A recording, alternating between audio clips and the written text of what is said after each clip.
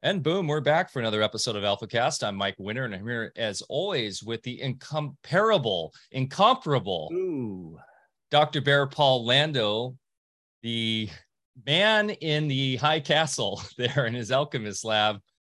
New look for you there today. Gets better every week. Actually, this isn't a real lab. It's a green screen. I think by now everybody knows I live in your basement there. The deep fake technology has just gotten so easy. You just plug and play deep fake. You're actually, that's not even really you, what you look like. People have no idea. This is my double. They iced me a long time ago. Hey, it looks great. All those beakers and doodads behind you. We'll have to do a show once this is all really cranking and bubbling and everything. What the heck what you got there? My little lab of horrors. Oh man, so today is going to be, I was saying this may be our finest AlphaCast of all time, and I know that's a big statement, but I will say after last weekend my life is forever changed, and I think we heard that a lot from a lot of the folks that were able to come out to the workshop. So yeah, a couple quick points here before we start, Bear. Just a reminder, Music and Sky. We added Larkin Rose. He's going to be a keynote speaker on Friday night. Still looking to add a couple more surprise guests possibly, but it is a pretty full stacked lineup. Alex Zek will be there. Bear, he's going to be doing a talk on the science, on what logic is and what actual science is. It's going to be great for the homeschoolers and unschoolers there, for their children to hear this on how to actually think and use logic. So that's going to be a really good one. Dr. Edith, of course, will be there. Dr. Melissa Sell has been to every Music and Sky, so on and so on and so on. So musicandsky.com, check that out. Use the coupon code Alpha Vedic for $50 off your ticket. And then I will be out in Miami, September 9th through 11th at ARIA Leadership Conference. Excited there to see Sayer G. Paul Check's involved with that. David Avocado Wolf, of course, our friend Josh Del Sol, who was just here staying at our house with his beautiful daughter. We'll touch on that today, on his reactions to this workshop over the weekend. I think Alex Zek is coming out for that now. And if you're interested in attending that, I'd love to see you out there in Miami. Or if you want to just join in on the virtual conference, you can go to alphavedic.com/ARIA, and it's AUREA. And I'm looking forward to some beach time there with some friends like Ayla Cuenca, who's actually coming out to Music and Sky, Kelly Brogan. I want to connect with her. And we have so many friends out there in the Miami Beach area. So I'm very excited about that, September 9th through 11th. And then, of course, we will be doing another workshop on the farm, a mushroom mycelium workshop, Bear. Is that correct? Soon. That's right. We're going to hit mushrooms from the perspective of making them an integral part of your food forest. Wow, I cannot wait for that, because my food forest loves the mycelium, and that's really cool. And that's one thing that I've had to still purchase a lot are mushrooms. I'd rather not be purchasing mushrooms. I'd rather be growing my own mushrooms. So that'll be great. We will be announcing that to the co-op. We aren't, Mike, we aren't talking about those kinds of mushrooms. Oh, we're not going to be tripping out, dancing around the fire. Okay. I know where you purchase your mushrooms. A shady table on the side of the 199. Actually, it's a cow pasture on the side of 199. Oh man. Okay, well, let's get into it today. Any other little notes before I do the introduction of what we'll be discussing today? No, go for it. Okay. And I do have my Brown's gas machine, by the way, kicking back here. Shout out to George Wiseman. I know you have yours. I've been actually really enjoying the Brown's gas, and we will have George Wiseman on AlphaCast in a month or so. So I just wanted to give George a shout out for sending that. I've been really enjoying mine. Have you been enjoying yours, Bear? Yeah, amazing. I would say if I had to vacate and grab one thing out of my house, one prized possession, it would be that. And George Wiseman is an amazing individual, brilliant scientist. He's got a huge heart, and he is putting out the best machines on the planet for a very reasonable price because he truly wants to help people. Beautiful, beautiful. I really look forward to that Alpha Cast because I know he's been on a lot of podcasts, Crow 777, and been, of course, on one of our favorites with Greg and the Higher Side Chats. But I really want to go deep into the physics and the sort of waveform side of what that machine's doing. So I think we can add a lot to that conversation. So that's going to be a great one. Keep an eye out for that. Today, we are going to go into the solutions of all solutions, which is the I Am. This was a very profound weekend for me last weekend with Marcia Ann. We hosted the I Am the Living Law workshop retreat at the AV Gardens. Attendees, which included many notable influencers accomplished in fields ranging from alternative medicine, law, and natural science, all agreed that the impact from this event was a game changer. The magical setting made frequent river dips, forest walks, and tours through the AV Permaculture Farm available for needed assimilation, time for the dramatic consciousness shift experienced during class time. The Friday evening meet and greet began with renowned land patent and U.S. Constitution expert Ron Gibson entertaining a Q&A followed by an organic food buffet. The Saturday through Sunday sessions framed the curriculum within the Silent Weapons for Quiet Wars formula for global conquest to illustrate how we have had the power all along. This was by no means a mere legal/law paperwork tutorial, as all participants came to the realization that taking our world back is an inside job. Protecting our personal and financial affairs shouldn't be expensive or complicated when one understands or understands the difference between private and public within the residence of I Am. We're going to go deep into all of this. We'll go into the highlights of what the weekend entailed and present a synopsis of the would-be controller's blueprint, which is in actuality our solution. This event, more to come, will be available in the membership section of our soon-to-be-released new Alphavedic website. We will have a ton of content in there. We are very close to launching that.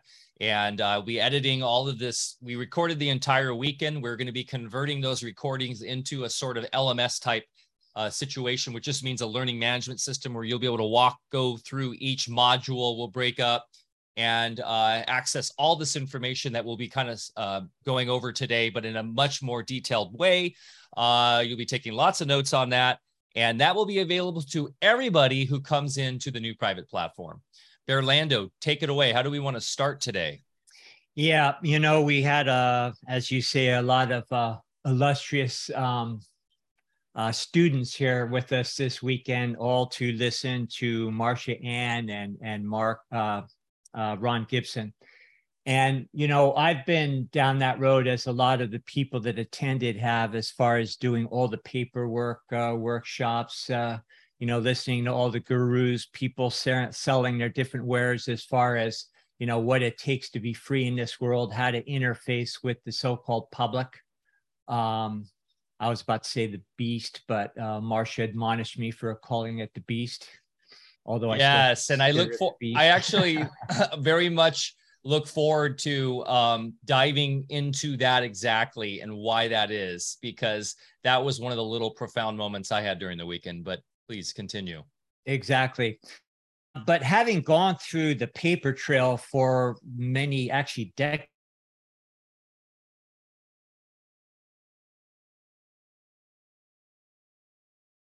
Uh-oh.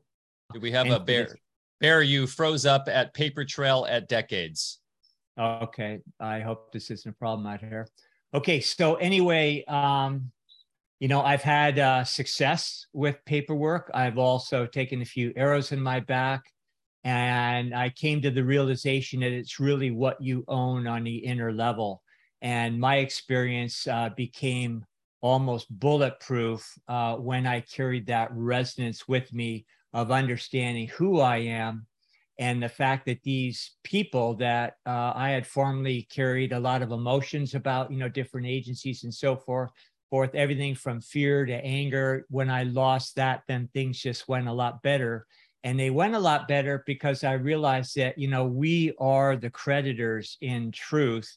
And when, of course, we know how to rebut the presumptions of different agencies by way of contracts we have unknowingly signed, we can play that paperwork game, but at the same time, really treat them honorably, not as the enemy.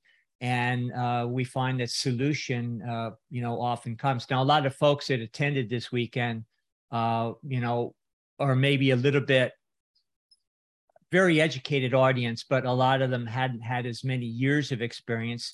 So they were still attending a lot of workshops, with different people providing PMAs or trust. And of course, everybody has a different opinion as far as what you have to have in order to make yourself safe and prosperous. But what we learned, and what really sunk in on a deep, deep level, because this was more of an experiential workshop, was that it's all about the resonance that we carry, the ability to sit back and say, okay, ask ourselves, what am I trying to achieve? Why am I trying to achieve it? And then understanding the basics of paperwork to make that reflect our intentions. So Marcia Ann did a brilliant wrap up on the last afternoon where the paperwork became extremely simple. It wasn't about going into the intricacies of any particular document or procedure. It was all about understanding who we are, getting clear about our intentions, and then knowing the basics of different structures, no better or worse kind of structure, but knowing enough to complex the right types of structures in a way that is going to work for us. And, a few months ago, I was in a group with Marcia Ann and some other individuals that I've been with a long time, where we, did some pretty hairball things as far as challenging different agencies and, having some experiences around that. And in this recent workshop, there was also a very brilliant lawyer that was involved with us. And as I was projecting the sorts of things I needed for my affairs, he just looked at me square in the eye after he let me talk for a while. And he said, well, what do you want to do? And so together with Marcia Ann, they kind of got me refocused in that direction. And then between, a lawyer that knows the game from that level, and Marcia Ann with her experience of decades of dealing with the system, and also from a perspective of natural law, we came up with some really good solutions. And a lot of this weekend was about getting people on that same page and going the next level. So Mike, go ahead and comment, and maybe we can also talk about how we started out on Friday night. Yeah, I mean, there's so much to take in from what you just said, and really understanding this concept of resonance and knowing who we are and where we come from. First and foremost, we have to know that before we know where we want to go. And one thing we'll talk about today is this idea of a bridge basically taking us from where we are, which is mostly, and this is another thing we'll talk about today, the body politic, right? We'll define what that is in the fiction, and how most have been ingrained in this concept of the fiction and have been separated from their true reality, from their true self, which is the I am. And having the knowledge and awareness to build that bridge to take you from the out of the body politic, which is the fiction, which is the living dead, which is all the corporate, all the stuff we've talked about for years. That's embodying everything that you think, that most people think is real. The bridge to the actual reality, which is the resonance of the I am, which is what we'd call being in the private, which is called living as a real man or woman. And to do that, there's an understanding first and foremost of what that resonance is. And as Marcia and what we really stated a lot right is this idea of substance over form. And understanding what that means is imperative to even start to talk about or think about paperwork. But before we get to all that, we need to understand how that body politic functions, right? What is the form of that body politic so we know where we're coming from? Because unfortunately, most people have a birth certificate. Most people have their reality based within the corporate framework. And so we started Friday with a meet and greet, which was phenomenal. And of course, Ron Gibson, who is a mastermind of knowing about not only American history, but the Constitution, which I want to touch a lot on today, Bear, because I think there's a lot of misinformation and misunderstanding of what the Constitution is. And the Constitution is essentially part of that body politic. That's not to say there aren't elements of it that we can't use to help us on that bridge, but that Constitution, we the people, the United States of America, was essentially what I call a bonding us into a corporate, into the body politic. The framework of the Constitution and those who created the Constitution had no right to say we the people, right? And they also created the corporation of the United States of America, not the United States for America or just the United States, which is the Union. We can get into all that because that is fascinating history, and that will lead to some other elements I'd love to talk today, like the 13th Amendment, the false 13th Amendment, 14th Amendment, the Organic Act of 1871 that created Washington, D.C. All that stuff it's great history to know. However, what we're going to take from today is that all of that is still just the body politic. So, but it was great starting with Ron because he did provide a wonderful foundation for, and Marcia stressed this a lot, is being on the land, being grounded on the land. And of course, he's the land patent king. So this was a very pragmatic, practical way to start. And I think one of my biggest takeaways with Ron is he stresses that freedom is not free. There is always a price to freedom. There's that famous Thomas Jefferson quote, right? Bear, that freedom isn't free. There essentially, and this is, I'm totally destroying this quote, but essentially, oh gosh, what is it? That essentially we will, in order to be free, we must be vigilant in our constant awareness of the sacrifices and the effort it takes to stay free. And so Ron was such an eloquent speaker with relaying his experience in Vietnam War and everything he's seen in his own life in terms of what freedom is and how we actually maintain the freedom. But tying that to the land is, of course, essential. And so the land patent process is a step towards, on this bridge, if you will, towards the ultimate sort of expression of being in line with our I am. Does that make sense, Bear? Absolutely. The land patent process, you know, it was nice because this was a very intimate group. How many were there? Maybe 25 of us or so. And the setting was great. You know, we were looking out at the mountains and the treetops and, you know, out the windows where we staged the classroom in our river guest house there. So it was very comfy and really nice, you know, just ambiance, you know, for learning. And since we're talking a lot about natural law, just being surrounded by nature, being completely off grid, you know, it really added an element, you know, so much nicer than typical conferences where you meet in some hotel in some city where you fly in on an airplane. So you just couldn't beat the surroundings. And within our conference, you know, because it was private, we were all able to ask questions of Ron.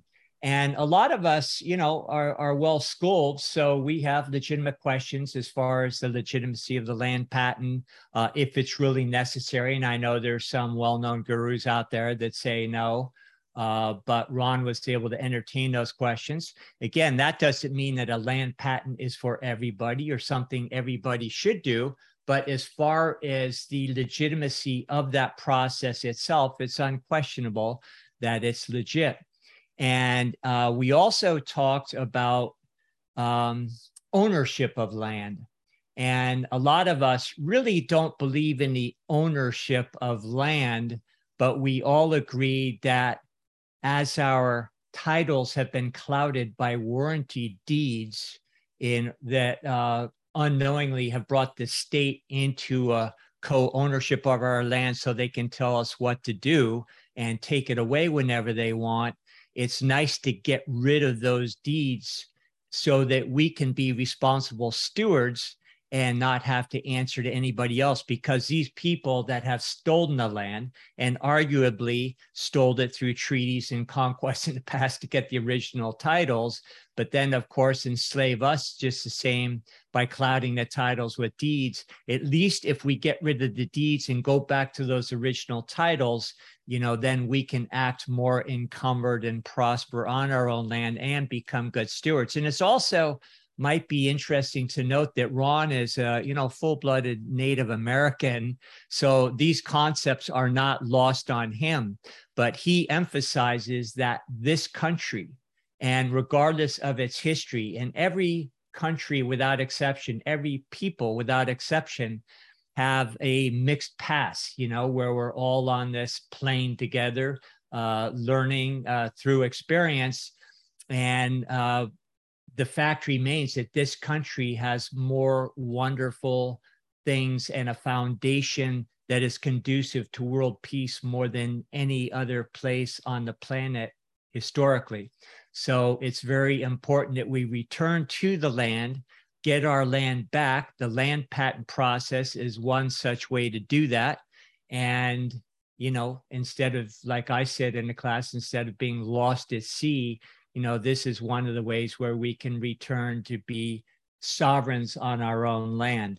Now, the Constitution, I'll just say a quick word about that, Mike. A constitution is created by constitutors. A constitutor is somebody who abrogates the debt of one party and places it to another. Now, after the Revolutionary War, when we thought we won the war, which that's a different story because the British had no intentions of conceding. You know, for proof of that, just look at the War of 1812, where they returned when we tried to get rid of their first attempt at a national bank, and they just burnt Washington, D.C. to the ground and then rebuilt it according to occult symbolism, you know, in order to control us there forever. They had no intentions of, you know, conceding defeat from the start. Okay, different story. Now, the Rothschild banking family, who we will talk about a little bit when we get into silent weapons for quiet wars, because that's how we started this conference as a context to work from. The Rothschilds funded both sides of the war, the British Army and the colonists. Now, the colonists got the money from the Rothschilds by way of France Lafayette, but we're still indebted to the Bank of England. Now, when the war was allegedly over, then we were stuck with the debt. Now, the founding fathers, and a lot of people have really pointed fingers at George Washington and those parties and saying that they scammed us. No, they were doing the best they could do under the circumstances, and they actually saved our ass up to that point, and they were just trying to create a new nation for us. Now, when they went to the colonists and said, hey, will you be sureties for this debt that we owe the Bank of England? The colonists said, go pack it. And so what they did is they created the Constitution in order to create a corporation that could do business on an international level so that we could thrive as a country. Now, the folks that put us in bankruptcy receivership, the Bank of England, they said, you've got 70 years to make good on this debt, because that's what it goes to as far as international law and countries and large corporations. It's not 7 years, it's 70 years. Now, the first 70 years went by. We didn't make good on it. So now we had to put up another surety for the next 70 years because you get 3 attempts at this. So the second 70 years, the Bank of England demanded the lands of the South for the surety on the debt for the next 7 years. And of course, that led to the War of Northern aggression, which is commonly called the Civil War. The Southerners back then knew all about it. That's why they resisted. They did not want to give up their lands, and nor should they have. And of course, Honest Abe sold the war to the northern colonies under the pretense of the abolition of slavery. It had nothing to do with slavery in the first place, because slavery was already a failed system. And for a number of factors, the small percentage of the South and even the North that did operate their plantations on slavery found that it wasn't really an efficient system. They were finding better ways. And plus, they were just on a moral level saying, hey, this isn't right. So it was already done for as far as slavery. But again, it was sold that the evil Southerners were not giving it up. And so we need to go free the slaves. And again, the Southerners knew about it. Now, the next 70 years passed. And we all know what happened in the Civil War, of course. By conquest, we took the lands, put it up for surety to the Bank of England, so they would eventually own that, which they think they do to this day. The next 70 years brought us to a very infamous period of our history, which leads up to the Great Depression. And the Great Depression, of course, was preceded by the establishment of the third and final attempt of establishing a national bank on our soil, which was the Federal Reserve System in 1913.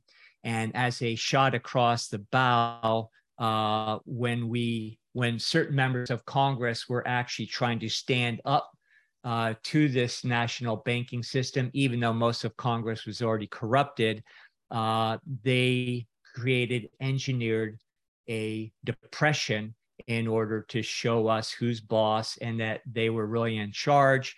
That leads up to 1935, House Joint Resolution 192, where they took us off the gold standard. That's another whole huge discussion. And we are suffering the consequences of that to this day. But I think, what was it, in 1999, the third period of bankruptcy was over. And we were at that point free. We were out of bankruptcy. Of course, we've always been free, but we'll say US Inc. was free and no longer needed to enslave us. But we all recontracted through ignorance. And a lot of us to this day have been shouting from the rooftops what's going on, how we've all been scammed. And the message is finally taking hold. And that's what all of this workshop this weekend was about, which is understanding that we are not fictions. We are not beholden by any contracts once we realize we've been defrauded, and that we can live in a private where we belong. And if the public entities, corporations, corporate fictions want to live in that world, that's their business, but leave us out of it. Yeah. And another note on that ties this all together is this concept of debt. Right. And of course, you had the framers of the Constitution, you had the Federalists and the Anti-Federalists. And it's funny that a lot of the Southerners were the Anti-Federalists. They were the ones that wanted to pay off the debt right away and get out of the debt with the Bank of England so that we could be solvent and move forward. And that would be more painful. But then you had like Alexander Hamilton, who was essentially like an early Keynesian in many ways, who saw he of course was essentially a loyalist to the crown, really, and tried to sell the people the importance of debt and having a centralized bank, and that's what would stimulate the economy. So this whole thing, all of this, these 70 years of debt and everything is all related to the slavery, the enslavement to debt, to basically further demean and detract our ability to properly live in our I am. And so it's a lot of trickery when you look at it over the years, and it's still happening today. But yeah, you have, of course, a lot of individuals like Patrick Henry, Thomas Jefferson, and they're all in the South, and that led to the Civil War. They were always, of course, trying to educate folks and the American people about this. And then you had the others that were sort of the loyalists, or were always kind of working with the crown. And yes, many of them were Masons. This is true. That were essentially always trying to sell us a false bill of goods. And then, of course, with Lincoln, yes, it is interesting. I've been studying Lincoln more and more, that he did kind of sell us down the path towards this, the Civil War with the slavery with the Bank of England. But he did also issue the greenbacks, right? And I think he went against his own contract with the body politic, and then he was taken out because of that. And that supposedly was Kennedy as well. So anytime that of course, the whole idea of a president, the anti-federalists, when they were had the original in Philadelphia, or excuse me, in Virginia, where they were ratifying the Constitution, the anti-federalists like Patrick Henry were railing against the idea of having a president, because that would just be another king. And of course, the idea of the presidency, look at it now, essentially it is ruled by fiat, it's a kingship that is directly connected to the Vatican, which we can touch on, and how that has been used to subjugate the American people in the Union since day one. But when the king, that president, goes against that contract, what happens? They kill him. And we've had many assassinations for whenever that happens. So the history is phenomenal. And of course, it's all been rewritten. And in the American, in the public dumb system, they teach us completely different stuff. But it is fascinating when we look at the real history and how it all relates. I personally believe in debt versus not debt, public versus private. And it's been there have been a lot of real patriots in this union that have tried to awaken people like the Patrick Henrys, like the Thomas Jeffersons, to this reality. So, but Bear, exciting times, which we'll touch on towards the end, that I think we're finally all figuring this out. And there are solutions that are happening on a worldwide scale to finally end this nonsense that goes way back to the Vatican and all that. So absolutely. Yeah.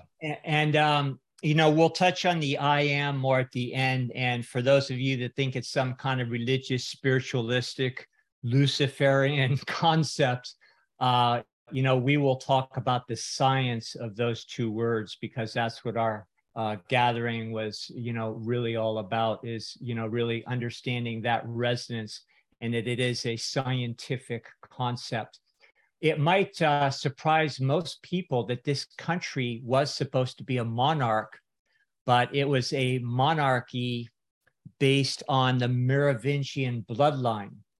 And when it came time for the first president, and I know there's all sorts of stories about many presidents before George Washington, and that's an interesting story too. But Prince Bonnie Charles of Scotland was the Merovingian bloodline that was next in line, because they wanted a monarchy based on this blood, that emanates. You could put, some notable like Camelot with King Arthur, and a lot of that's based on not just mythology, but this is this bloodline that they wanted to carry on in America as a place for light on the planet, because even England at one point was a place of light. But that goes back to Mary, right? It goes all the way back to Mary Magdalene. Yeah, great history. So Prince Bonnie Charles was next in line in the bloodline, and he said, I cannot accept the monarchy because I have no heirs. He had no children. And so they needed somebody with heirs. And guess who else was in line for that? George Washington, who also had no heirs because he was of those bloodlines. Now, he declined, but then that's when they decided to have a republic instead of a monarchy. And George Washington reluctantly accepted the presidency of that first period of the republic after the Revolutionary War.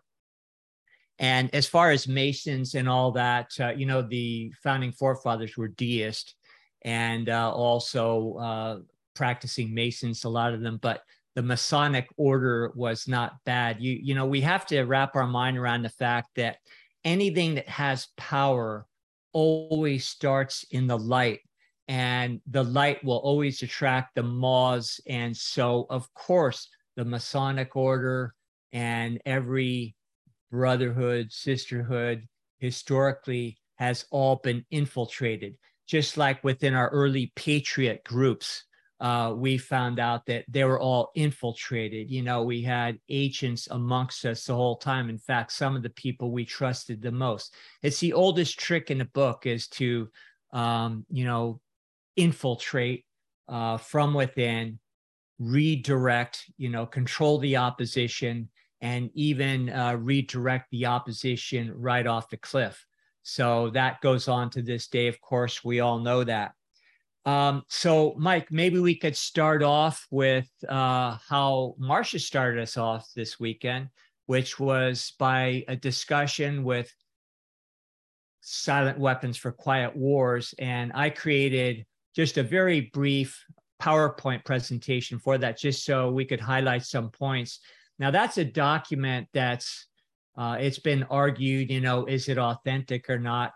I believe it has been authenticated. On the other hand, it really doesn't matter, because everything that is in that document has come true already. So if you want to look at authenticity by way of, is it telling the truth? Absolutely. And it looks like that document actually came from the sources it was purported to come from in the first place. So maybe we could start there. And I just went up to a certain point of the economic formula and then stopped after that, because we could do several episodes on it. I just wanted to make some points so that people understand where we started from in our conference.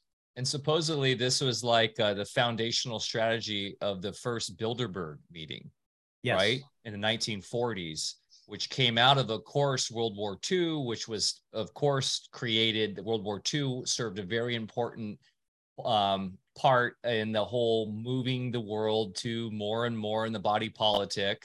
But this was the modernization of essentially like the sesqui, I always say that wrong.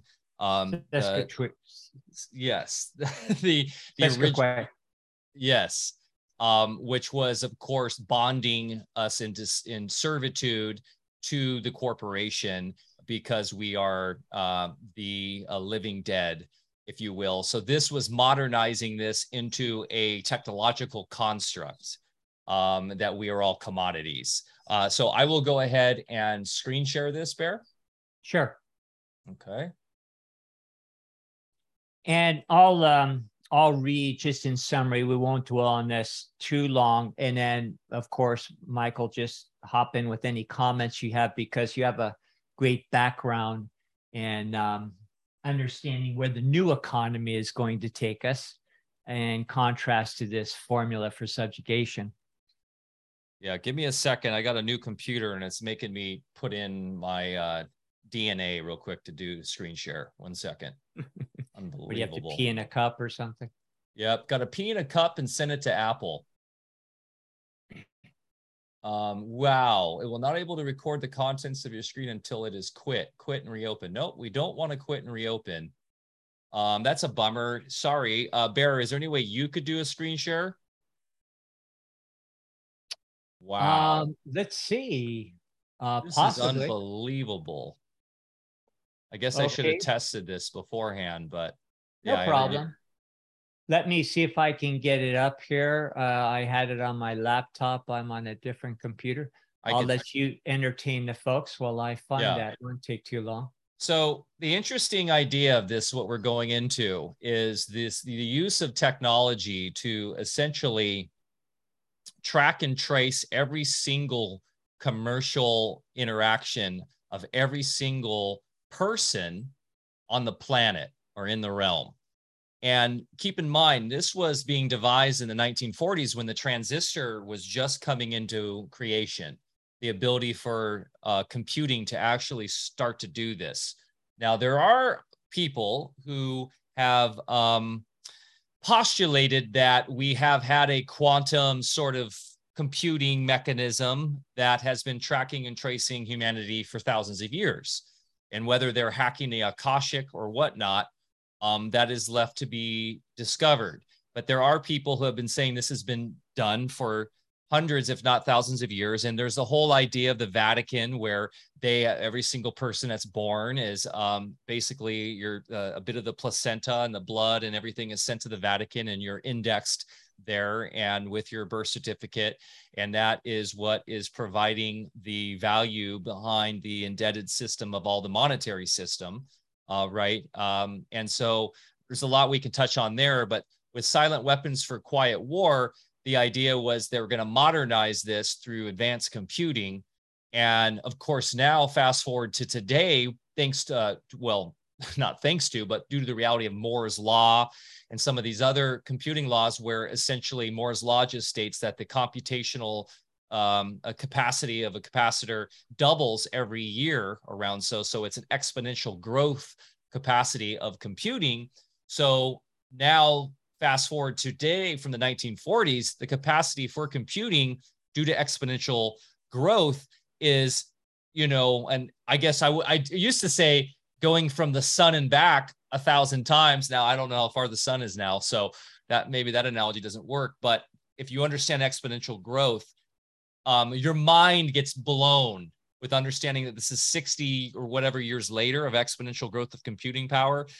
Now there are people that say not only do they have every single instance of everything you do recorded, but they've actually put that into a simulacrum of sort, a holographic sort of simulation where you have an avatar where they're running game theory models and to understand through shock. We'll get into this too, Barrett, through the Silent Weapons shock testing. Where they use it, they run, for instance, an operation like the CV Crown operation to shock test the world, so that that they can then see what all the reactions will be with your avatar. Okay, I'll fix that, Bear, 1 second. Okay, you should be able to share screen. So this is, keep in mind, the framework of what we're going to go through right now is from like literally the 40s. I believe it was discovered. I think we might have been updated in the 70s, but then it was discovered in an IBM printer or copier that was purchased by in the early 1980s, and it was accidentally left in there. So anyways, can you share now, Eric? I'm working on it. Okay. And so Marcia uses this as just a framework so that we understand what the would-be, want-to-be controllers think they can use to essentially create their one world order or whatever they're trying to do. But the irony of all this is that this actually shows us how powerful we truly are and how weak they truly are, because they basically must rely upon pure materialism for this to work. And of course, due to the science of resonance and the I am, we can easily mess up their plans literally within an instant. So anyways, Bear is still working on the screen share. You have access to do it now? It just has me open up system preferences. We went through this one other time. Oh, it might make you reset Zoom. How about if I just read? Yeah, what we can do is actually we'll provide this PDF as a supplement for those watching later that can then download it, and I'll put a link to a downloadable link on the show notes below. A lot of people listen to this podcast anyways, so that's fine. Okay. So we'll open up Silent Weapons, and subtitled, I have The Transmutation of War. So I'm going to read here, and Mike, you jump in with comments, okay? Okay. Let me just try. I might have just been able to do the share screen now. So let me just try something. Yeah. Oh. Boom. It kicked in. Oh, sweet. Okay. So do you see it on your end, Bear? I do. Okay, great. We're more together than we thought. Well, that gave me some space to give some context here for the folks who are new to all this. Perfect. So the doctrine adopted by the policy committee of the Bilderberg Group during its first known meeting in 1954. This is where this document emanates. The control of the masses through manipulation of industry, people's pastimes, education, and political leanings. It called for a quiet revolution, putting brother against brother and diverting the public's attention from what is really going on. So that's the intention of this entire, it's actually a mathematical formula, and we delved pretty deep into it over the weekend, although we won't have time to do that today. A quiet war using subjective biological warfare. Now, that should have some extra meaning. We'll talk in code here for the morons at YouTube. And, in light of events of the last couple years, this is really bringing more into light as far as where they've led us by way of this document so far. So there's three intentions, strategies, and weaponry. The intentions: the elite's solution for world problems. The strategies: the worldwide engineering of social control via slavery and genocide. The weaponry: the implementation of social automation systems, silent weapons. The historical origins, operations research. A strategic and tactical methodology developed under military management in England during World War II. The original purpose of operations research was to study the strategic and tactical problems of air and land defense with the objective of effective use of limited military resources against foreign enemies. And guess who the foreign enemies are? Okay. The requirement. Yeah, and Bear, I'd love to touch on the foreign enemies stuff too. I assume maybe you because that's kind of not in this right here on the silent weapons for quiet wars, but it's something Marcia talks a lot about. So I assume we'll talk about that after in terms of okay. And comment anytime. Sure. The requirements: a high-speed computerized data processing system to race ahead of the society and predict when society would arrive for capitulation. So in other words, built into this whole system was the means to predict very accurately when society was ready for another level of subjugation and the implementation of all the controls when the society at large would then accept them. Because I'll tell you right now, what's going on in the public would not have been accepted for 5 minutes back, let's just say when I was a kid. People would have revolted in 2 seconds, but now we are accepting it. And that is because it is being implemented according to their ability to monitor when the population has been sufficiently subdued to do so. Now, let's just look at computer revolution. We started with relay computers. I did a little bit of that in grad school, where I had to take my data and go do punch cards and, walk over to the main building and run these kind of archaic programs. The electronic computer, invented in 1946. Then the next level of evolution was the simplex method of linear programming in 1947. And in 1948, transistors allowed the reducing of space and power requirements. So with these three inventions under their direction, those in positions of power strongly suspected that it was possible for them to control the whole world with a push of a button. The Rockefeller Foundation made a 4-year grant to Harvard College funding the Harvard Economic Research Project for the study of the structure of the American economy. 1 year later, in 1949, the United States Air Force joined in. And, the Air Force is probably the most sinister arm of the military. They're the folks that are actually behind spraying us like bugs right now in the sky, but another story. Mm-hmm. So, any comments? Well, I was just going to say, of course, I first read this in 2001 with Bill Cooper's famous book, Behold a Pale Horse. The first 2 chapters are essentially this.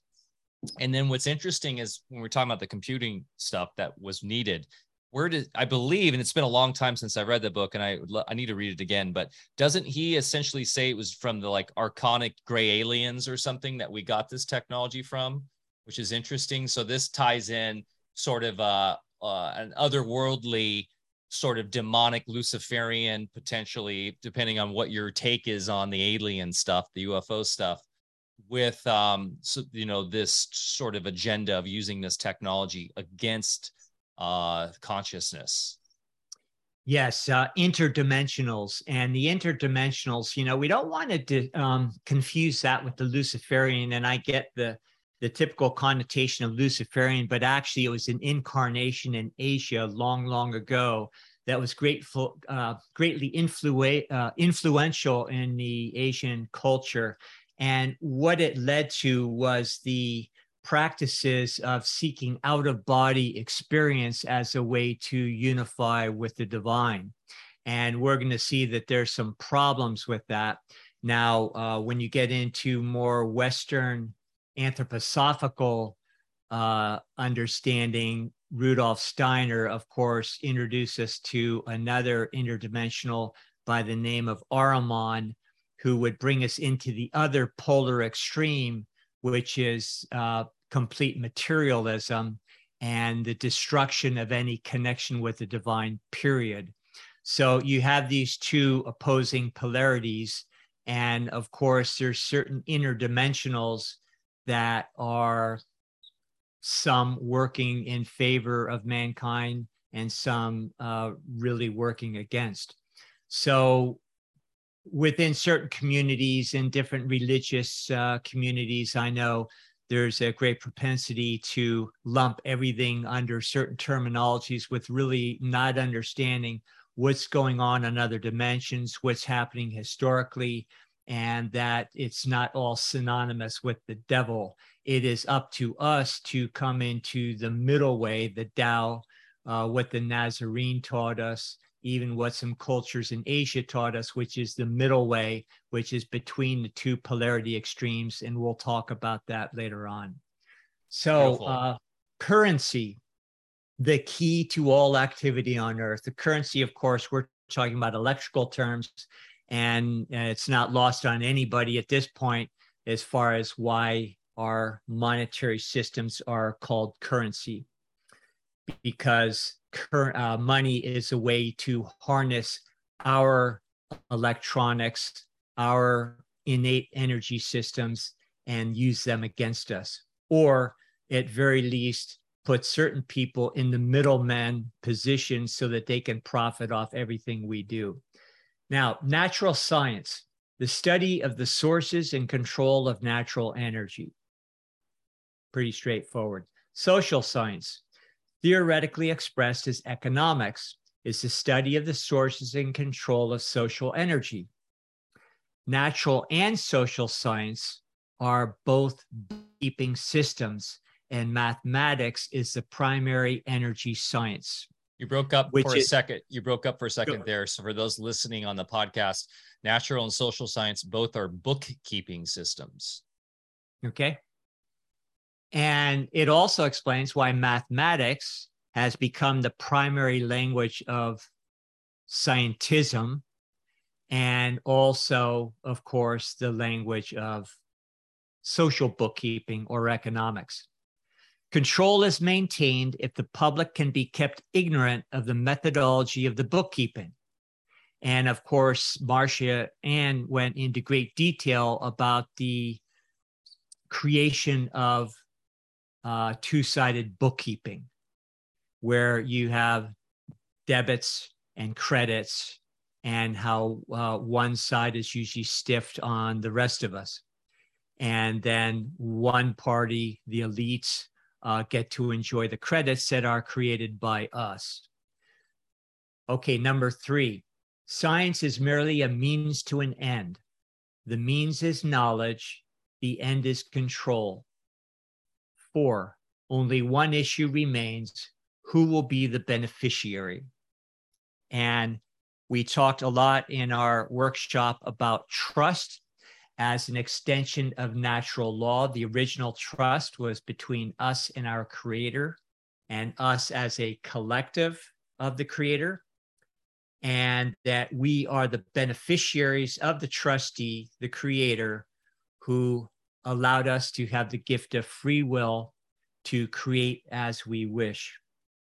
Now, of course, with the artificial middleman, they have placed themselves in the position of beneficiary, trustee, actually all 3 positions, which in trust law, including natural law, is breaking the law.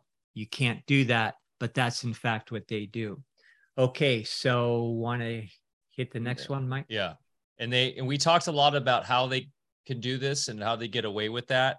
And really, they're not getting away with anything. That's not how the universal laws work, right? You have the universal law of polarity, the universal law of rhythm, for instance. And so when they push against the polarity and essentially try to hack the laws, the creator will, or just the divine system, will balance out in the end. So there's a constant sort of, that's why there's wars, right? That's why all this stuff happens. And they prey upon, of course, the masses' own weakness, our own sins, our own, which is just without knowledge, with our folks' own willingness to, or sort of our addiction to our own destruction.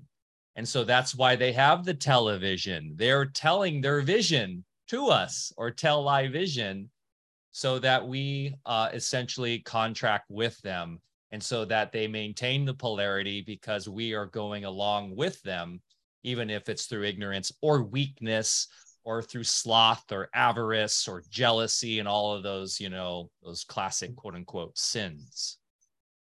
And karma is indeed a bitch, as they say. All right. Economics. 3 energy concepts from the science of physical mechanics are applied. So they just take natural law, mechanical law, physics, and apply it to economics. Sorry, I felt the. I was just gonna say, I'm gonna name my next female dog Karma. Great.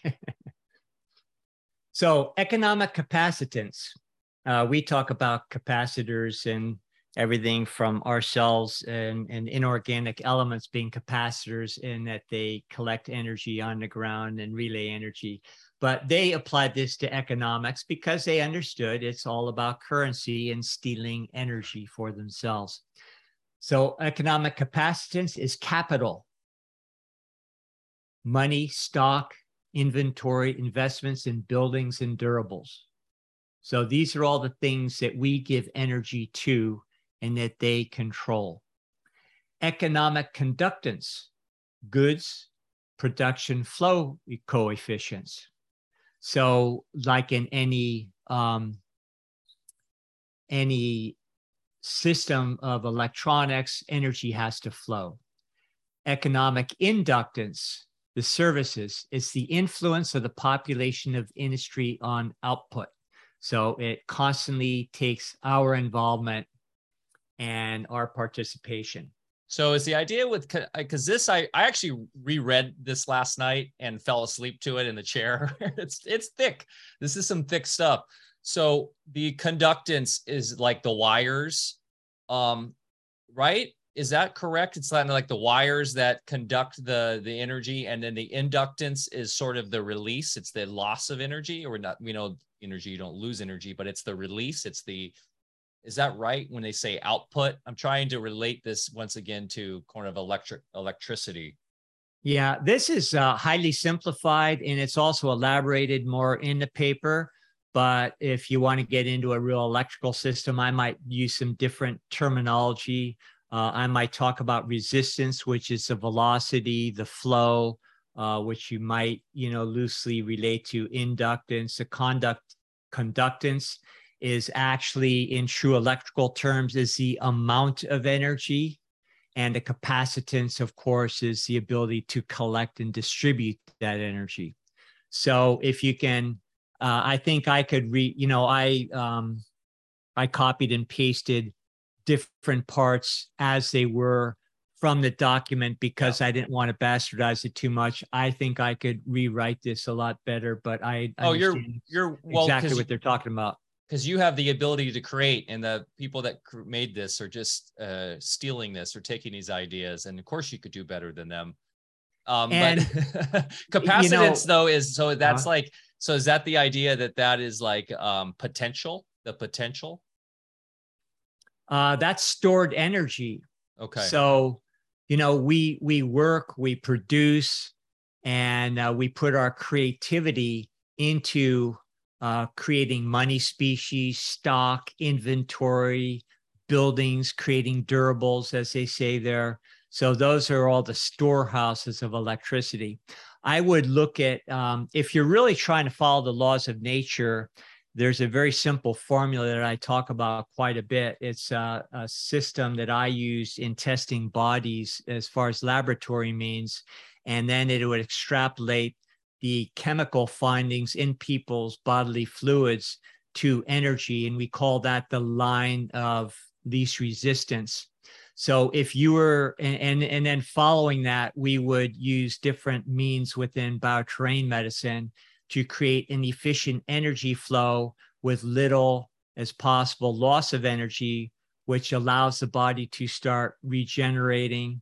And also, if everything was in a perfect line of least resistance, then it would actually create the inability to age at all. That sounds fantastical, but that's absolutely true.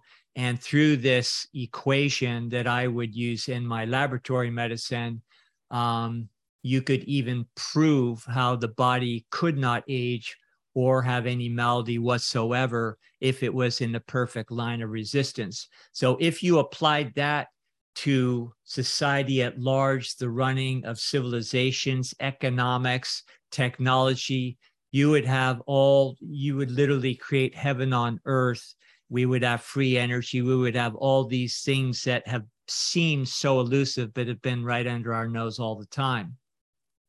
Beautiful. So next topic here, energy. The controllers looked toward two primary developments: the creation of the maser, which is what's basically making our communication possible right now, which is microwave amplification by stimulated emission of radiation. That happened in 1954. So we live in the world of microwaves, and of course, they've been weaponized against us. We could talk a lot about that. And in fact, we have talked a lot about that. The promise of unlocking unlimited sources of fusion atomic energy from heavy hydrogen. So with the economics and the energy and those factors we just discussed, this is what gave the controllers the confidence to achieve what they thought was possible. The consequent availability of unlimited social power was a possibility only decades away.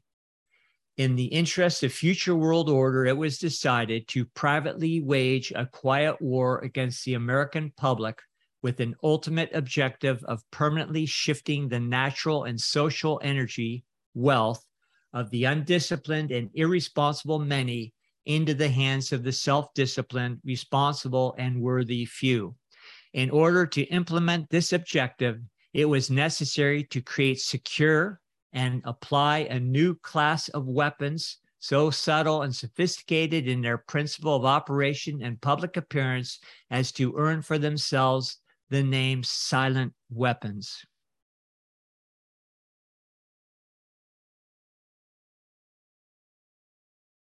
Okay, we can move on. You're on mute there, Mike. Okay. Yeah. Next slide. Okay.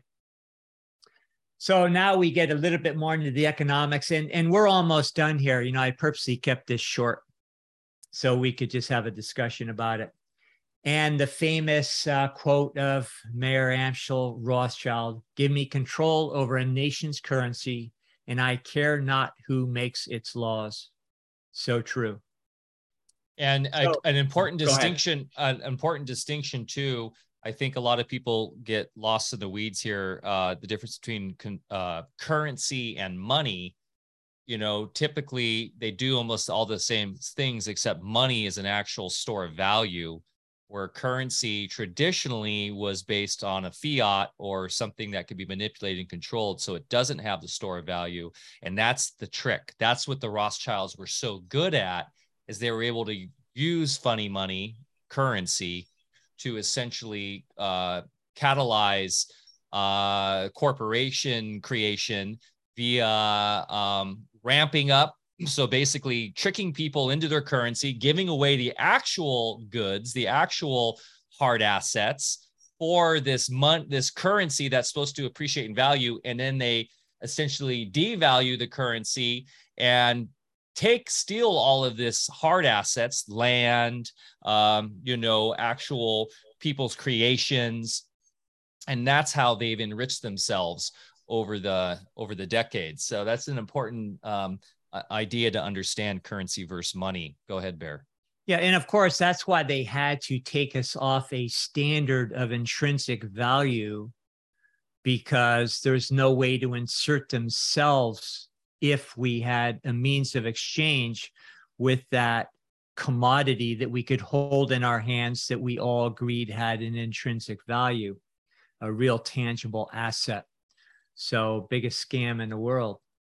All right, apparent capital as paper inductor. This is great, apparent capital, so true. Currency deposit loan accounts induce people, which we call inductance, with people corresponding to a magnetic field, into surrendering their real wealth in exchange for a promise of greater wealth instead of real compensation. Second point, just kind of let this stuff sink in. If you want to get pissed off, that is. Real collateral exchanged for a loan of promissory notes issued in greater amount that banks could back with gold as a persuader to show customers. Created money scarcity to tighten controls and collect collateral through the obligation of contracts. And of course, we're going through another contraction as we speak, and this will probably be the most severe of all historically. Repeated money cycles to ignite wars with controlled availability of currency to determine the victor. Of course, countries like China have been greatly financed in recent times so that they could become the victor and the new military arm for the next phase of their hegemony. Final point, collection of debts guaranteed by economic aid to the enemy of the debtor. So the folks that are financed to do the service, to do the biddings of the controllers, are given the means to go after the debtor nations. In this case, we see this happening to Russia right now. And, every country has had its turn as far as being victimized by this exact system. Iraq, Libya, Venezuela, we could go on and on. And interestingly, a lot of these countries, in fact, all of them, have one common denominator, which is they were all resisting becoming part of the International Monetary Fund and wanted to have a sound and independent economy of their own, which is a no-no. Now, Michael, this last point, shock testing on what you were talking about, so maybe we can have you elaborate more, but let me just read it. First, created economic shocks interpreted theoretically by computers and psychoeconomic structure of the economy is thus discovered. So with all their computerized technology and everything that we see today, they manipulate us with shocks. In other words, shortages and so forth. Oh, now all of a sudden we have an energy shortage, we have a food shortage. And then they are able to analyze what this means psychologically, physically to the population at large, and then use that against us. Partial differential and difference matrices are discovered that define the family household and make possible its evaluation as an economic industry. Dissipative consumer structure. And finally, the response of the household to future shocks can be predicted and manipulated for a well-regulated society under the control of a sophisticated computer-regulated social energy bookkeeping system. We talked about that a little bit on the first page, where it had to do with them having a means to predict when we were ready for the next stage of capitulation to their control. So, Mike, any comments? Well, I mean, and keep in mind, this was written, of course, and devised in the 40s, like I said before. So they've been able to really ramp this up due to the exponential growth of computing technology, and also, of course, integrating nanotech, integrating virtual reality, and everything included with what we have come to know now as the Great Reset, the metaverse, all of that. So let's now really see where they're going with this, which is we've seen in China already with the social credit system. Well, we're talking way beyond that, way, way, way beyond that. And social engineering to the point where they understand that thoughts are what create the money or the energy that is the law. So the more that they can tap into our thoughts preemptively before we even know what we're thinking and engineer us to think into their system, then they know that essentially they have been able to hack free will almost in a weird way. So they have technology now. And I know this gets conspiratorial, but there's a lot of people that say, for instance, on their smartphone, not even speaking about something where they get an ad, but thinking about something and they see an ad pop up. So the question is, have they been able to tie in somehow into the electrical impulse of thought? I don't know. I know there's supposedly, air to skull technology where they can, I know this exists, where they can send information and ideas into people's heads. So where have they gotten so far with this technology to essentially future shock households with all of their messaging? Well, we know it's everywhere we look now in terms of the technology of the social engineering for the media and the apps and everything, from the TikToks to the demon flicks and all that. But how far they've gotten in terms on the psycho-spiritual side is an interesting question. So that being said, also they do in this document, Bear, they say the household is an industry unto itself, because the household is what is creating the future babies, right? The household is a manufacturing plant that is actually creating the core energetic. It's almost, think of it as like the Matrix movie where they have they're farming the humans for the energy. That's basically what this is. The households they see them as sort of factories for farming new energy, which is then used to create the currency that runs the fake law, the fictional law. So shock testing is obviously quite apparent now when we just went through the whole CV thing. And now, of course, the whole Russia, Ukraine theater is another example of shock testing. And of course, what they're doing in China, showing what their reaction right now to different quote unquote viruses, is all shock testing. It's all theater. It's all, in the end game is to see how we will react and how much of our power we will give to them. Yeah, and I don't think it stretches the imagination to believe that they are not manipulating us on the subtle planes of electronics. Think for a moment with the advent of what we think of as contemporary science. Everything was predicated on the suppression of authentic science long ago.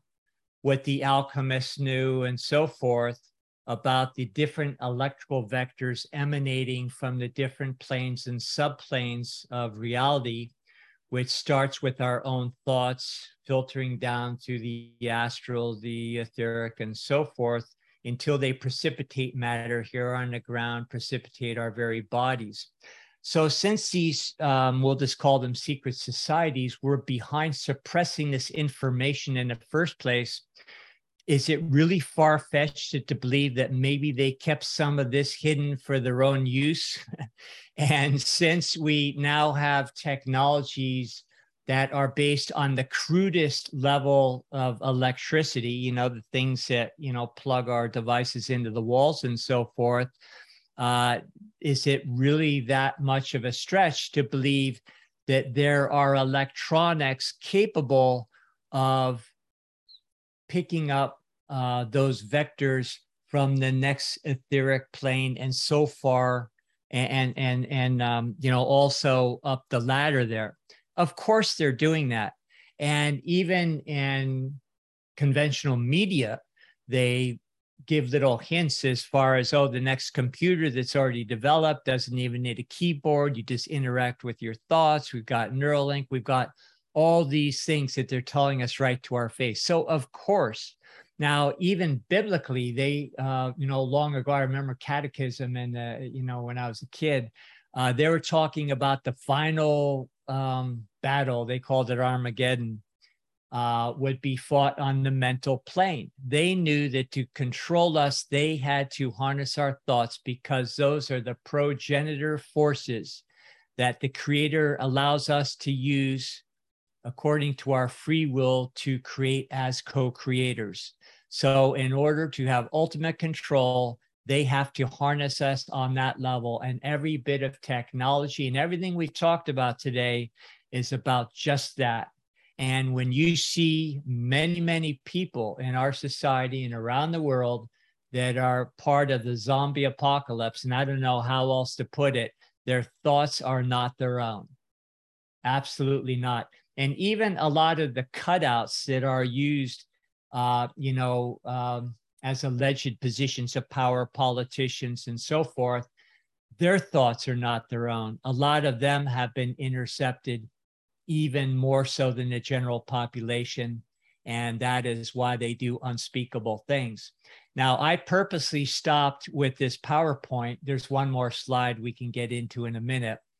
But I stopped here just with to give the general idea of how this is a well-meted formula and no argument that is exactly what's going on today. But I stopped short of sacrificial practices, doing unspeakable things to harness energy by way of, you know, doing these things to children, on and on and on. You know, I didn't want to get really, really dark because I think most of us know that's going on, but this was the beginning of it. Mike, go ahead. You were going to say something.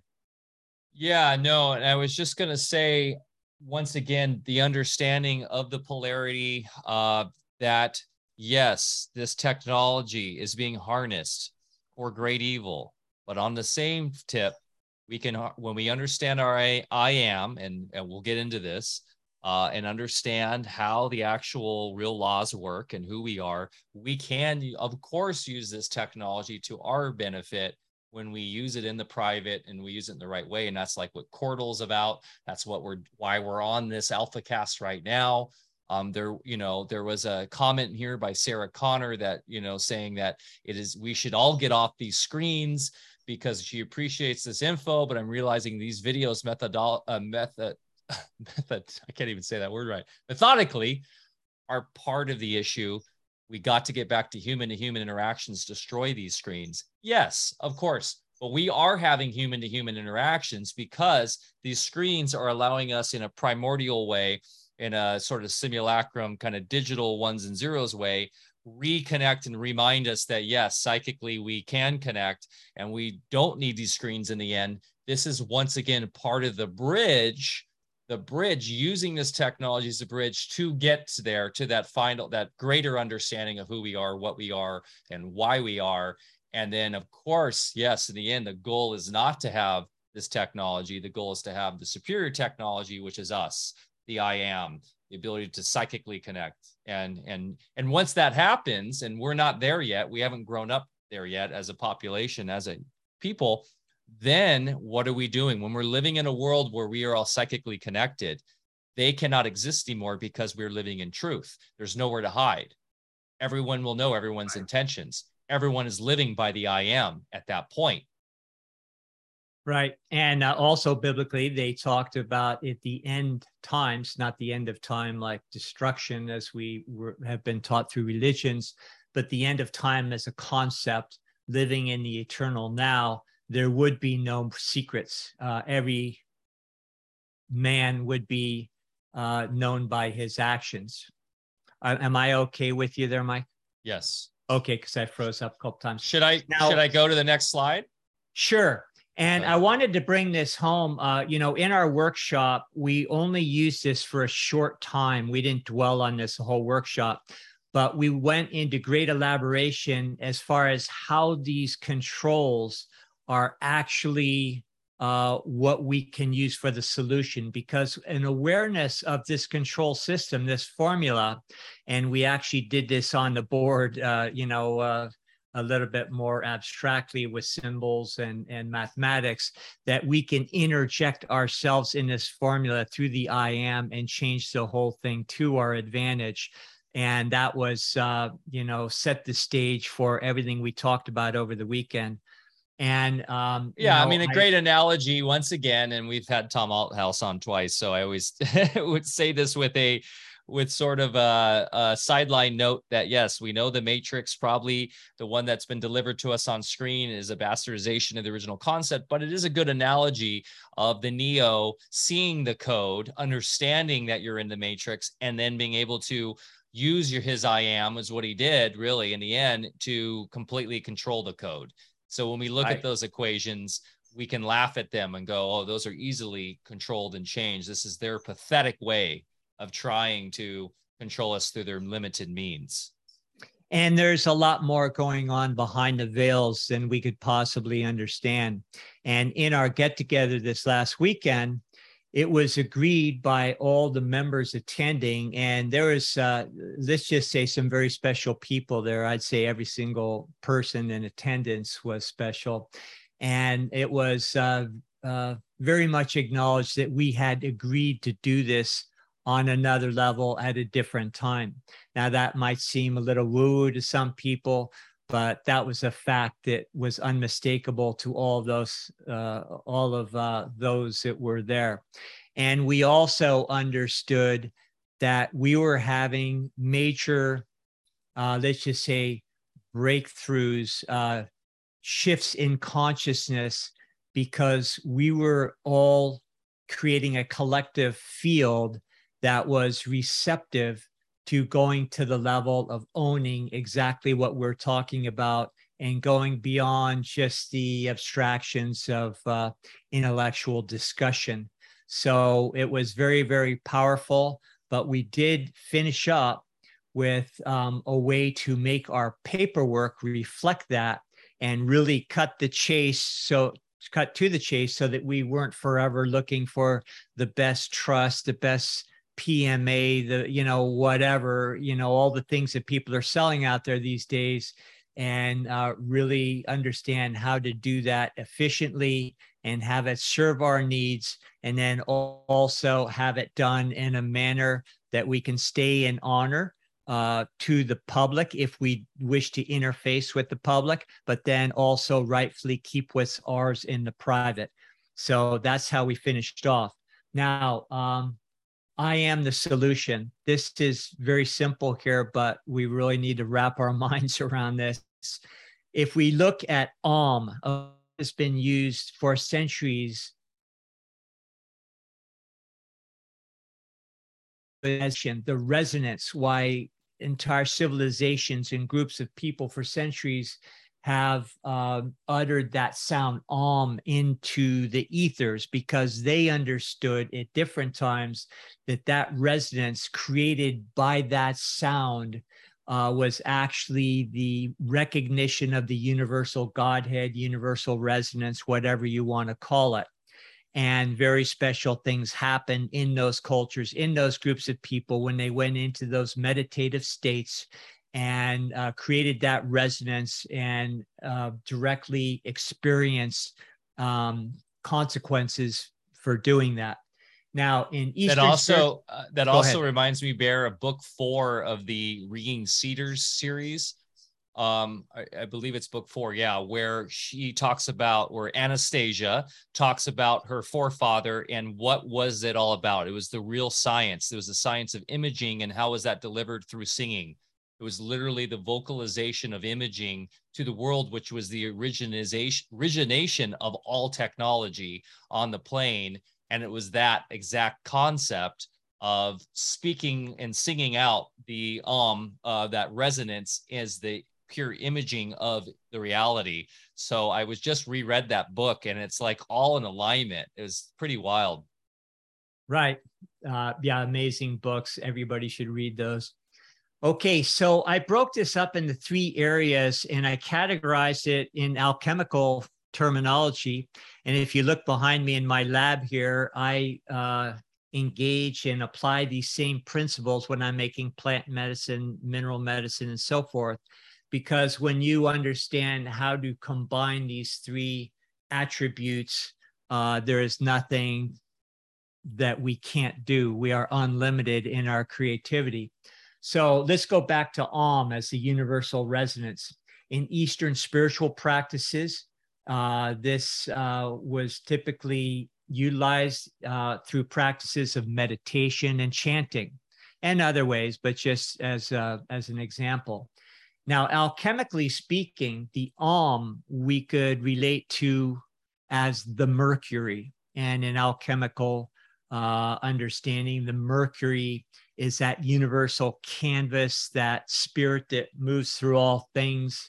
It's the prana, the chi, different terms in different cultures. We're all talking about the same thing. Now, the intention of these Asian practices, more from the Eastern part of the world, was out-of-body unification with the Godhead. You could even call it Luciferian. That doesn't mean it's bad or the devil or anything else, but it was achieving unification by having out-of-body experiences. But there's an absolute attribute of, the elation and the realization of universal creator through those practices. So not bad or evil at all. Now, the next one down is the I am. I am is literally the English translation of Om. And there's a reason why English is used. And even though English has been bastardized into Dog Latin, which is, what the royals taught us so that we would be creating their reality instead of ours, there are still very special, let's just say, elements to the English language that make it unique. And the I am translation is, if we just ponder that for a moment, go from Om to I am, it is a declaration of the individualization of the creator. So we are announcing the God at our personal coordinate in the universe, in universal consciousness. And we are the only ones within that particular coordinate that can create. That is why we have individualized. What purpose would there be for our embodiment in the first place if that wasn't so? And it is our responsibility through our free will, in alignment with universal principles, so that we can do no harm, to create and to expand consciousness through our particular individuation. Alchemically, that would be considered the sulfur or the soul. Now, the soul, again, is understood as the individualization of the creator. And the intention is to experience free will manifestation. So we so far have the mercury and the sulfur. Now we go into the body, which is the third category here, manifestation. Manifestation is free will exercised in alignment with natural law. At least that's what it's supposed to be. Now, are the controllers using silent weapons against humanity in alignment with natural law? Absolutely not, which is why they are going to suffer the most when this realm is brought back into order, which is happening as we speak. So manifestation requires the perfect balance of Eastern, Western spiritual philosophy. Alchemically, the salt or biological body and all physical precipitation are in this particular category. And anthroposophically, Rudolf Steiner was the one that brought us into the understanding of the balance between the two polarities, which he understood as the Christ consciousness. And what we also talked about is the balance between Luciferian and harmonic. Now, the intention is to create heaven on earth. That's why we're here. That's at Alpha Vedic. That's our intention here on the farm. Is everything we do is to realize that perfection that the Creator has given us, to realize it here in the body, in the salt, by operating in alignment with the universal mercury through the individualization, the sulfur, our soul, and manifesting perfection here on the ground. And there's a nice little decree that, maybe everybody could start speaking into the ethers out loud several times a day, because a decree is an edict spoken through the resonance of sovereignty. It's different than prayer. It's different than a request. Sovereigns decree. And when a sovereign decrees, it is so. If you believe it, and if you come from that place of understanding that that is your divine birthright, is to decree into the ethers what you wish to create for your life and for your experience. And it has a powerful, powerful effect, no different than ancient cultures that would collectively speak Om into the ethers. By the presence and all activities of the sacred fire of the I Am presence, evil shall not succeed. When enough of humanity understands the power we each possess and now wishes to become part of a collective to amplify that resonance into the ethers, everything that we've talked about as far as silent or wars, quiet, silent weapons, quiet wars will cease to exist literally on the instant. That's simple. It's that simple. So I'm going to be doing more decrees. Thanks for the reminder. I think that was it for the presentation there. Bear might have frozen up. Oh, no, you're good. I'm good. I hear you. Fantastic. Wow, so much to take away from that right there. That last slide, of course, is unto itself an entire AlphaCast. But yes, when we finished our workshop, we did all get in a circle and we all decreed I am together. We vocalized that all together. I am. I am. I am. And it was very powerful. Very, very powerful. One of the other takeaways that I remember from the workshop was this idea of apocalypse. And the actual meaning of apocalypse is disclosure of knowledge, and that we, in fact, are the apocalypse, not some sort of ethereal dark entity or something that's coming to, this sort of Christian slant. But we are the apocalypse. I thought that was really cool, and that should be a t-shirt. And isn't it interesting how all these terminologies have taken on negative connotations to, again, capture our mental plane creation? Yep, the great inversion of all this stuff.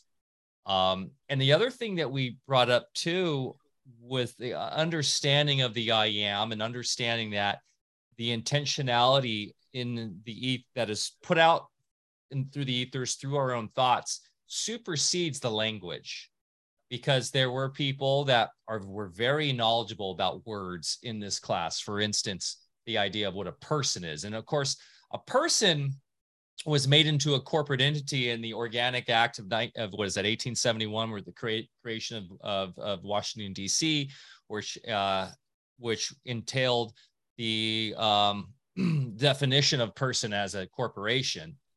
But Marcia often would say, I'm talking to the person over the phone at the IRS. And she wasn't saying that I'm talking to the corporations. She's saying the living person, man. And that not to always get so hung up on the words. If we're coming from the proper resonance, it's okay. For instance, parent. Yes, a parent is someone who's renting their children to their property, their children to the corporation, to the estate of the US Inc. But I catch myself saying parents all the time, and I'm not meaning that. I'm actually intentionally meaning the father or mother. So I'd only bring this up is to give ourselves a little bit of a break, and to understand that if we're coming from the right resonance and understanding, we don't have to always be so concerned about the language, because that in itself can be a trap if we're constantly walking on eggshells about every word we're saying. It's good to know and be aware of course, but that was an interesting sort of take that Marcia has on the language. Yeah, it's all about resonance. What are you feeling? Resonance is, again, what gives electronic vectors the velocity to pop into manifestation. So more than getting caught up intellectually on the words, as you say, it's much more important to have the proper feeling and awareness behind what we say. And of course, the intention, our heart dictates the intentions that we speak. So much more important. And I think, just having gone through universities and, like a lot of us have, we get so caught up in the intellectual. And of course, that's the whole point of scientism. The university experience is to take us away from the heart into our minds completely, so that we live on that one polarity exclusively. Yeah. Our energy is worth more than any physical material. And our energy is personified, is amplified through our attention. Attention is everything. So that's why before you jump into the paperwork, it's very important to know where your attention needs to go and what your intention is. And that was something we talked a lot about over the weekend. It's not about finding the trust paperwork guru. It's about first and foremost knowing that what you are, where you're coming from, and where you want to go. And then the paperwork will work for you once you have an understanding of this. And one thing that Marcia stressed too, because a lot of people get worried about making mistakes. Well, in commerce, you're okay to make mistakes. Like on that side, you can make mistakes and then you can fix those mistakes. It's the errors that you want to be careful of, because the errors are intentional mistakes that the Borg system often does to control us. So that being said, I think a lot of people really get concerned about the paperwork and messing it up. But when you're coming from the right resonance, that fear quickly goes away. Would you not say? Yeah, absolutely. And all we're talking about is contracts, which is agreements. And a trust in itself is an agreement. The trustee who creates a situation, and then on behalf of beneficiaries and the grantor, and then the trustee, of course, has the responsibility to carry out the intention, the will of the grantor, and so forth. So we have agreements, and it's a sacred agreement, and it does follow the whole.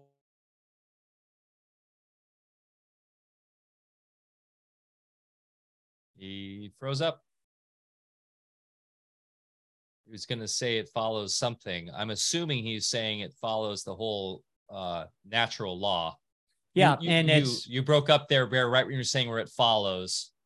Yeah, so it follows the principles of the Holy Trinity, which are, again, you could put it in alchemical terms. You can put it in, like we already did. You can speak of it in many different ways, but we're all saying the same thing.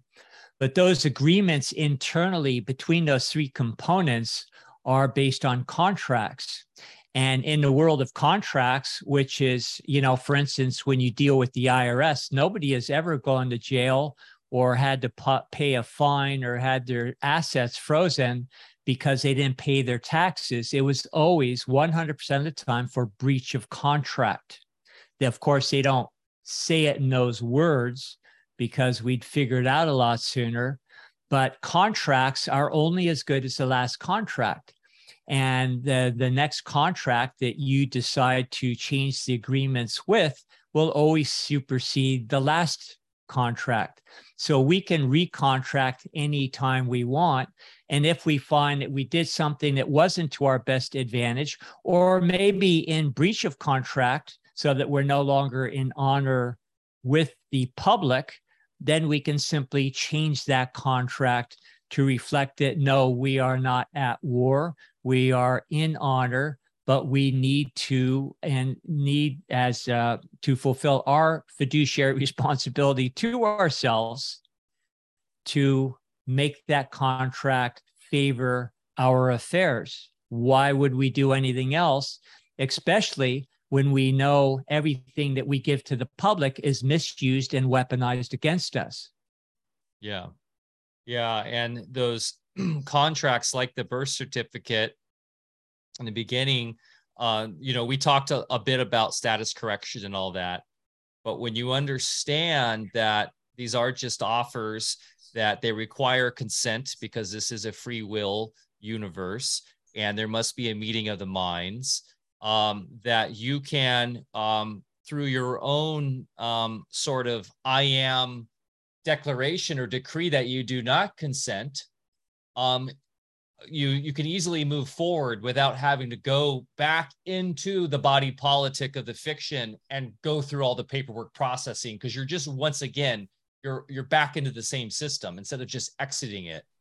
Could you speak a little bit to that? Because I know there were questions about status correction, secured party creditor, a revocation of election, all of these different sort of paperwork processes to get out of that original contract that we didn't even consent to begin with.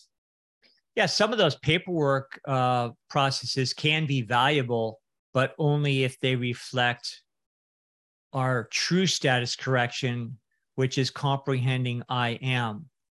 So, for instance, revocation of election to pay, it's within the IRS code itself, and they have hidden that, but do make it available within their own code so that we can take advantage of that.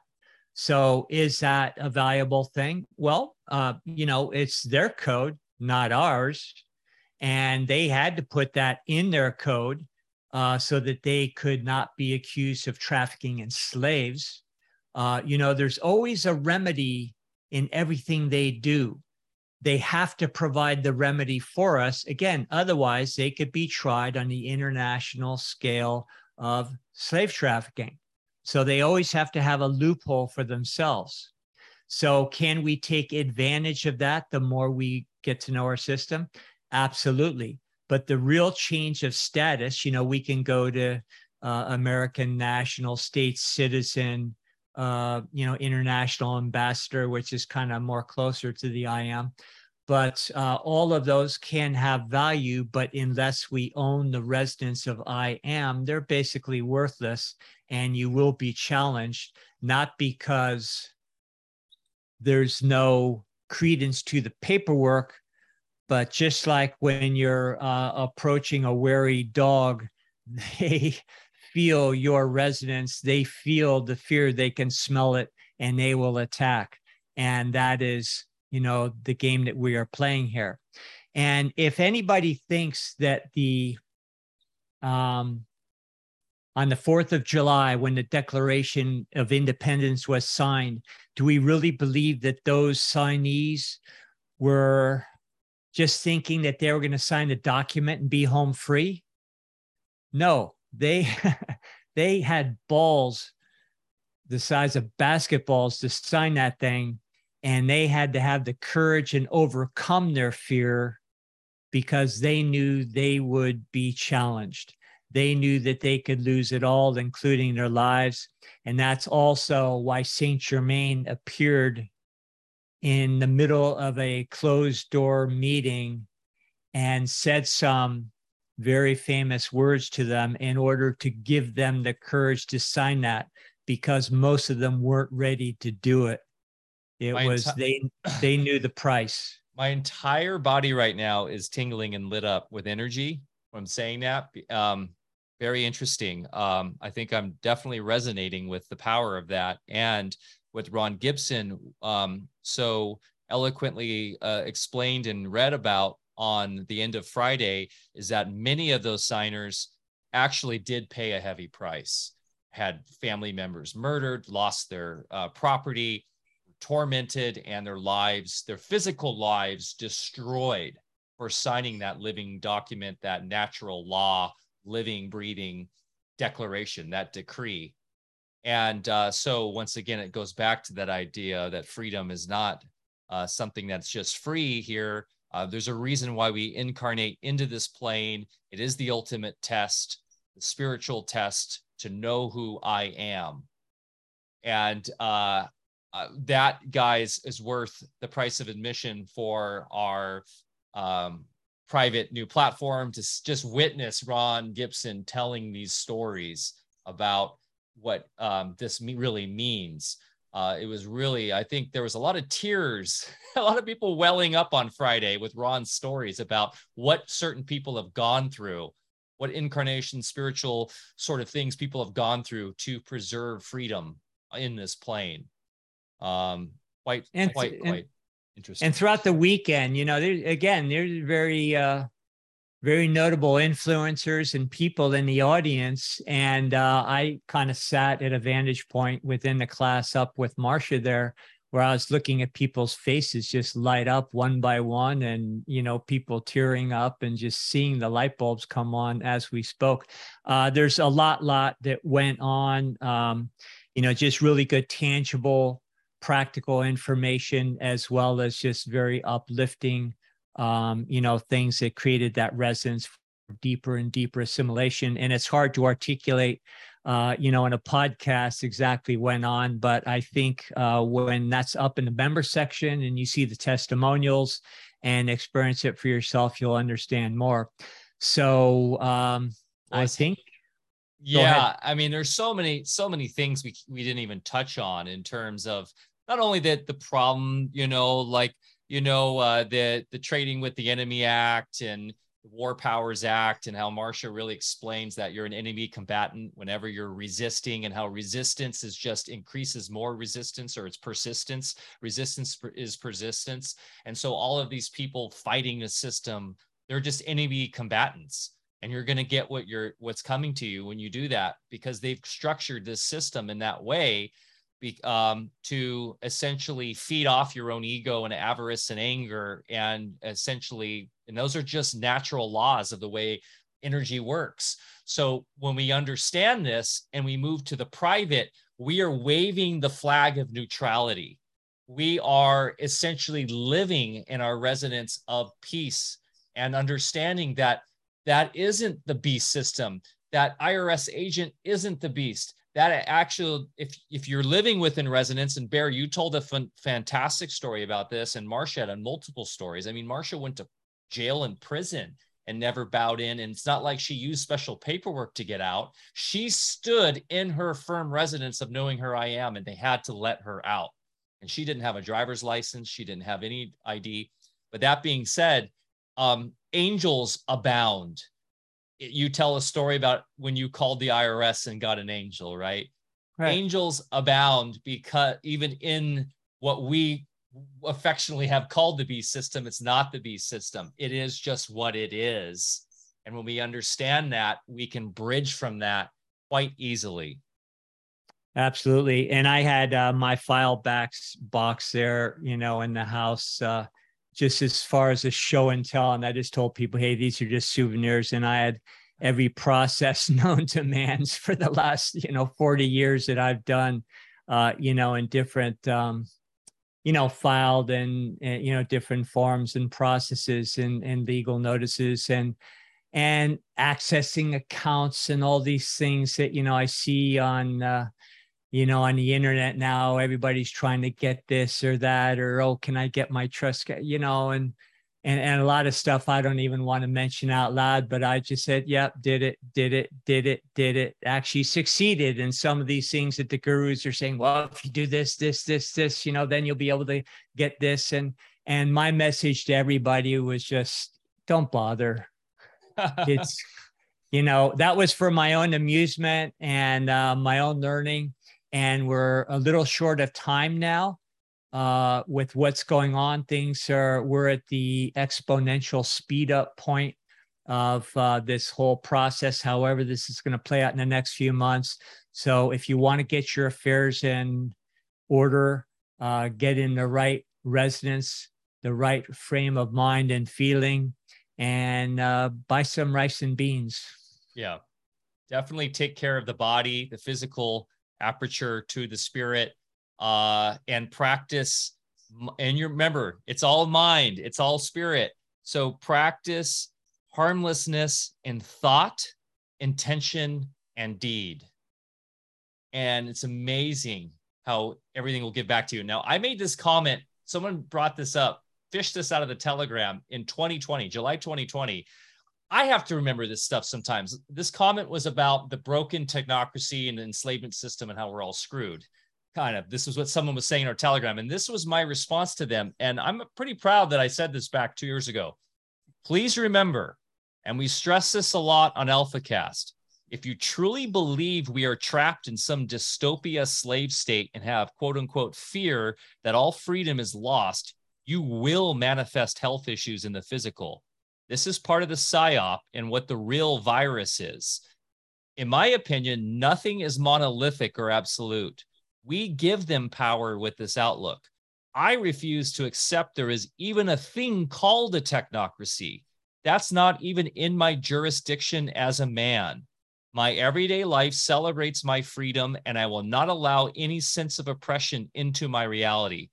Does this stop my physical life from being affected by outside actors? Of course not. And as I choose to research the dark side and stay aware of all their quote unquote plans, I also laugh them off as the psychotic whims of the disconnected. The soulless ones are pathetic and have no power over me or my family. Even if they come to round us up into a wagon to take us off to death camps, they will have no power over us because my soul is infinite and connected to source through love and the heart. Let's not forget that. If more of humanity could just remember that, those cretins would be made powerless overnight. Well said, Michael. And I would say that's a great place to wrap. Yes, indeed. Everybody, I hope you got a lot out of this talk, this discussion. We will continue it. It's a lot to cover. Really is the path forward. And I cannot wait to have some amazing guests on to go deeper into this.